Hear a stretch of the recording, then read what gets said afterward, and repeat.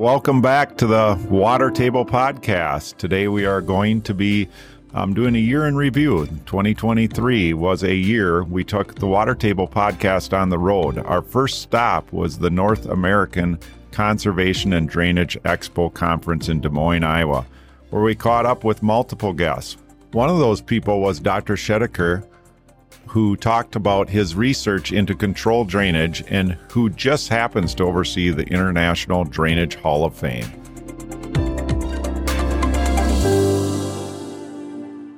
What I'm working on is more smart ways of controlling the drainage. We have more automated systems coming up, smart drainage systems coming up, and we're looking at automated control structures and what their potential could be in the landscapes compared to the conventional manual control structures. So that's something new we're talking about. We're also looking at how you can pair up control drainage with other practices. For example, you can use the control structures for sub-irrigation type of a system where you are putting water back into that structure that goes back in the field to provide the irrigation benefit. We're also looking at, where is the water going to come from? So we're thinking, maybe we can install a recycling system, collect the drainage water, especially during the months when we don't need it, collect it, store it, and recycle it back into the system for irrigation or any other purposes. So those are some of the water management practices we're working on. We're also looking very deep into how you can manage the water quality issues, and drainage sits at the perfect position for helping solve some of those issues. As I mentioned, as part of my position, I also got the responsibility to lead the Drainage Hall of Fame. It's not as glorious or as big as the NFL Hall of Fame or any other Hall of Fames, but apparently Columbus is home to like 25 different Hall of Fame, and Drainage Hall of Fame is one of them. Drainage is one of them. That's all right. So just to share some history with you, this was started in 1979. Glenn Schwab, Professor Glenn Schwab, who was my predecessor, a very well-known drainage expert, he came up with the idea of, this Drainage Hall of Fame, and it's an international award, so it's kind of coming up with an international award for outstanding achievements or contributions to the field of drainage. And what he visioned out was the award can be made to anyone who has made significant contributions towards not just research. Could be a teacher, could be an extension educator, could be a educator for non-traditional audiences and so on, and could be an industry person. And that's what, if you go through the list of inductees we have had so far, that shows that diversity. Since agricultural water management systems are typically buried in the ground, people don't realize how valuable they are. We caught up with Dr. Michael Castellano, a professor of soil science at Iowa State University. He is a Midwest transplant from Newark, New Jersey, and says he thinks the underground drainage system is more valuable than the underground transit system. Sometimes I kind of tell a little story about this before I start talking about drainage systems in the Midwest, because I grew up I was born in Newark, New Jersey, grew up in the suburbs of New York. My dad took the bus and train to Manhattan every day for work. And so certainly didn't grow up on a farm, not far from farmers, though. My grandparents and great-grandparents, immigrants, were farmers back in Europe. And my dad was out here visiting us in 2019. And you remember 2019, one of the wettest springs on record. We had all sorts of agricultural losses, particularly on the Missouri, but also in the Mississippi. And we're driving around, and he still lives in the New York City area. And he says, "Boy, you guys have got a big water problem here. You got to take care of. This can't be good for growing corn and soybeans." And I said to him, Dad, we've got a drainage infrastructure below ground that you can't see that's more valuable than the transportation structure underground that you took to work every day when I was a kid. And he was just so stunned to learn about that and got all interested in it. And I think it's just a really neat story because most people in the United States, I don't think, have an appreciation for the enormous, well-planned, incredibly high-tech engineering approach we have to water management in the Midwest. There's water quality issues, and they're created by all this drainage infrastructure. In reality, that's just simply not true. Couldn't be farther from the truth. There is problems with our water quality. Those problems would be there whether there was drainage systems or not. But what we can do, and there's been problems created, obviously, with drainage. But what we're learning every day and what we can do can be so positively impactful to our environment.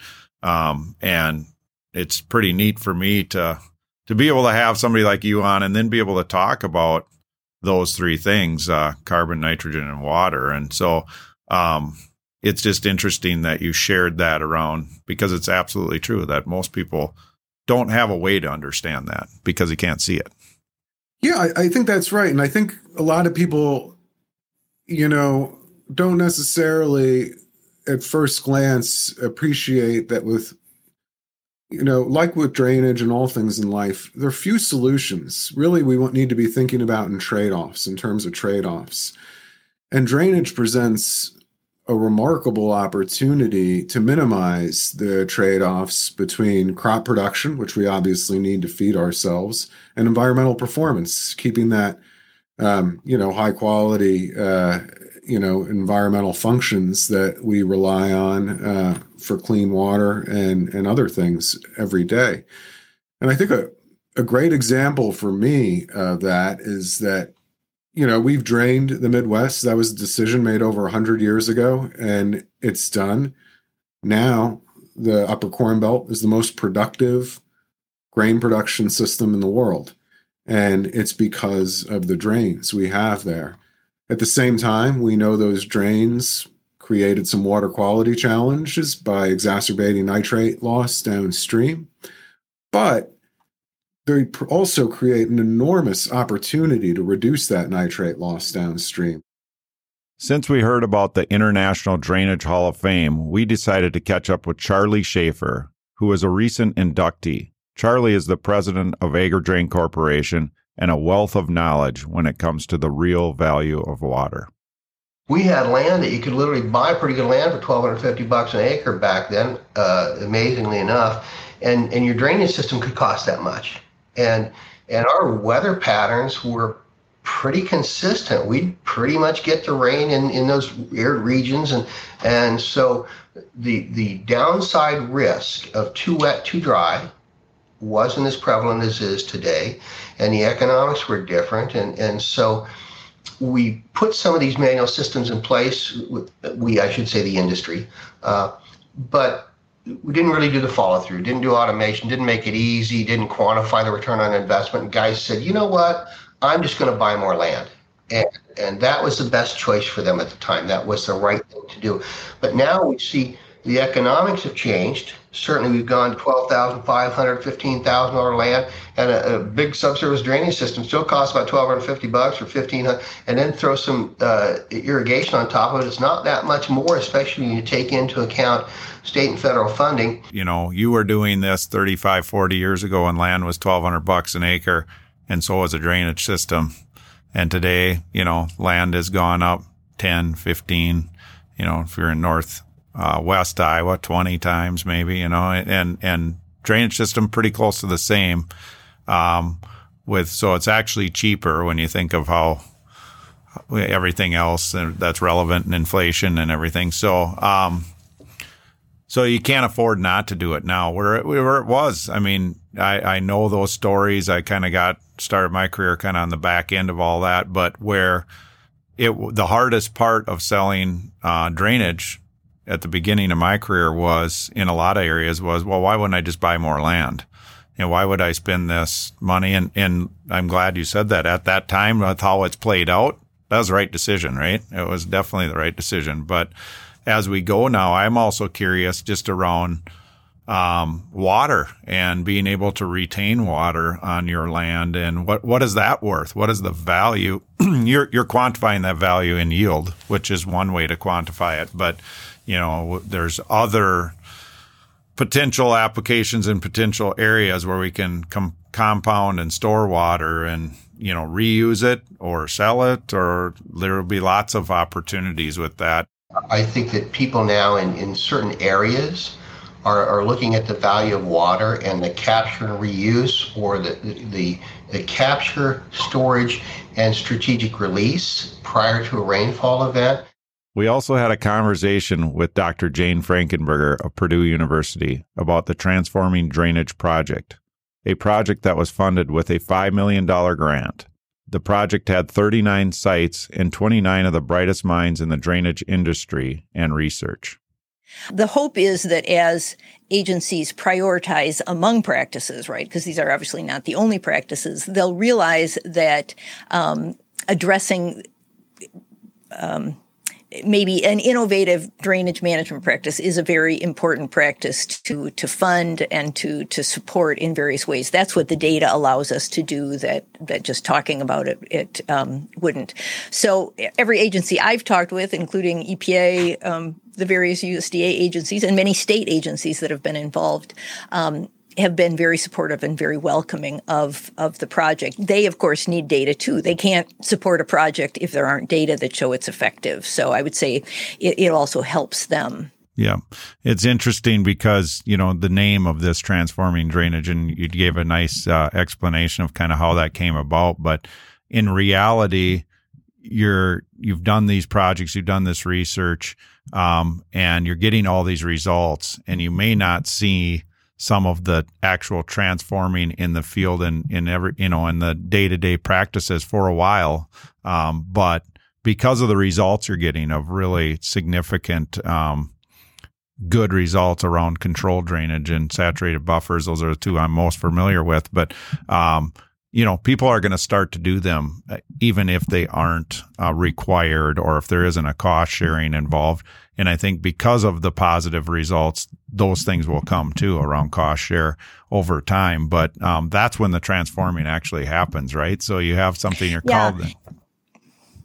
And one of the things that we said in our vision was that people would at least start to consider a practice. Like if you say that you're going to tile a field, we hope that at least people will ask the question, the contractor, the producer, saying, okay, would you like to install control structures and have the possibility of controlled drainage? So even if you decide no, at least it's considered, whereas before that question probably wasn't even asked.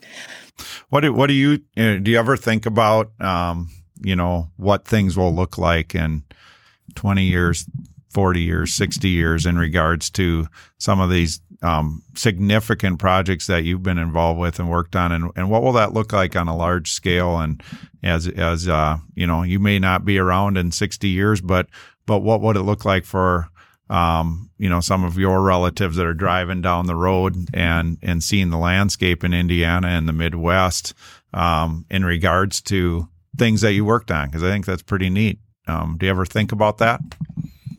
Wow, that's a big question, and in fact, I'm less optimistic that I can predict anything, because what I thought 20 years ago would be in place now is not. So it's very hard.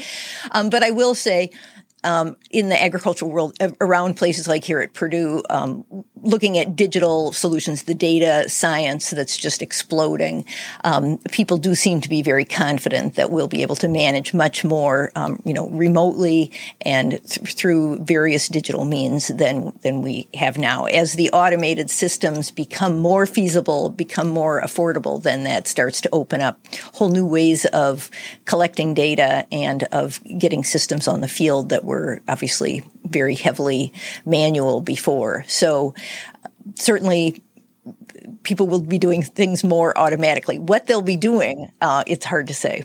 I got kicked out of my hosting chair by my wife in one of the most popular episodes ever. Christine invited Kitty Rodelius, wife of longtime Prinsco employee Kent Rodelius, to come to the studio and talk about what it's been like to be married to drainage for several decades. It's been a blast. It's been wonderful to be involved in people's lives, to watch our husbands flourish, to watch them do something they love doing. I don't think work was hard for Kent because he loved it. that's a good way for a wife to send a husband out the door, knowing that he's doing something he really cares about and loves. And, I think there's some husbands who are wives who have to say, you need to get to work. Man, I just never had to say that. He was just always gangbusters to go. So, and that only amplified when Jamie came on board. He loved working with Jamie. So they just had a lot of fun, didn't they? They had a lot of fun. So much fun together. And I will tell you, I sincerely mean this. I have heard more kind words over the years about their friendship, how much fun they've had together, and how much Kent has sharpened Jamie. And so Kent and you, Kitty, have been a blessing personally and professionally to ourselves, to the Prinsko family, and it has been a blast. And when you talk about being grateful, I just hear your sincerity and your grateful heart.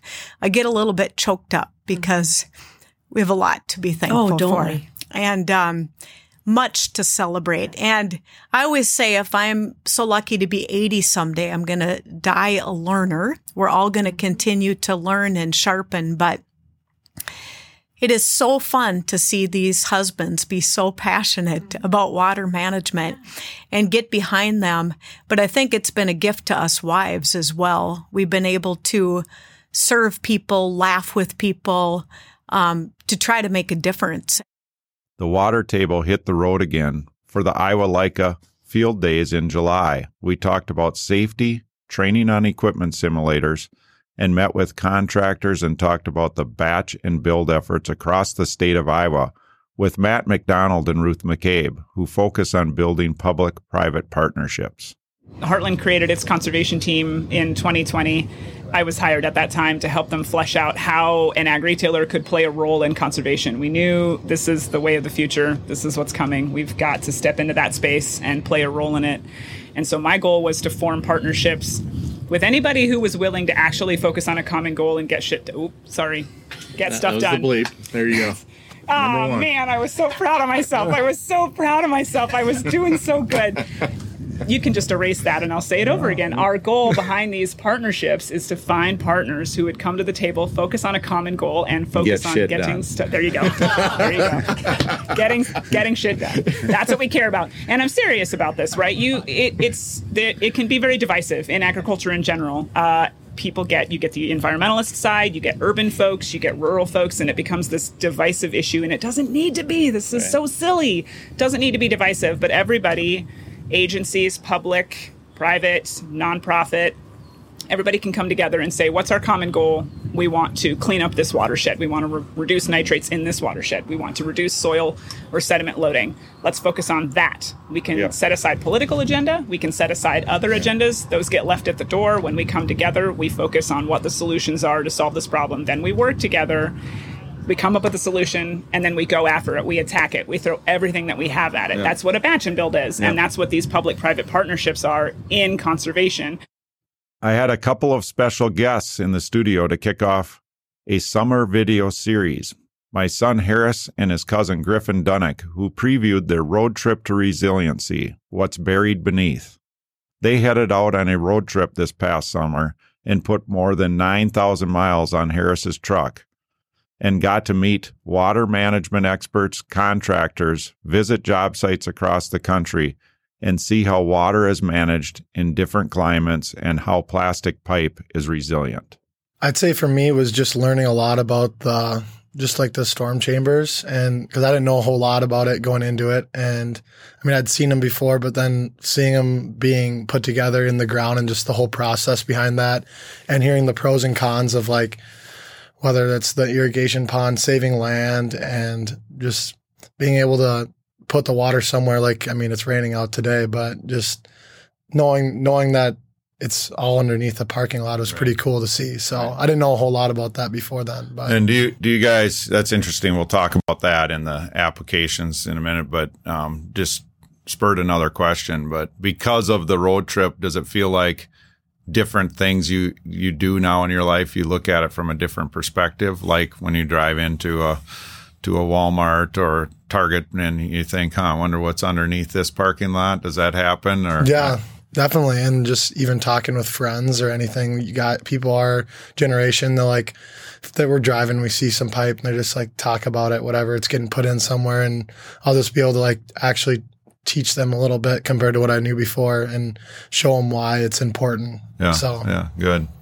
Yeah, I think the importance of the systems really is exciting because it's all underground. It's something that is not seen to the public. And Griff and I, growing up as your son, I knew that, plastic water management was important, but you don't see it unless if you're on the job. You don't see where it's at.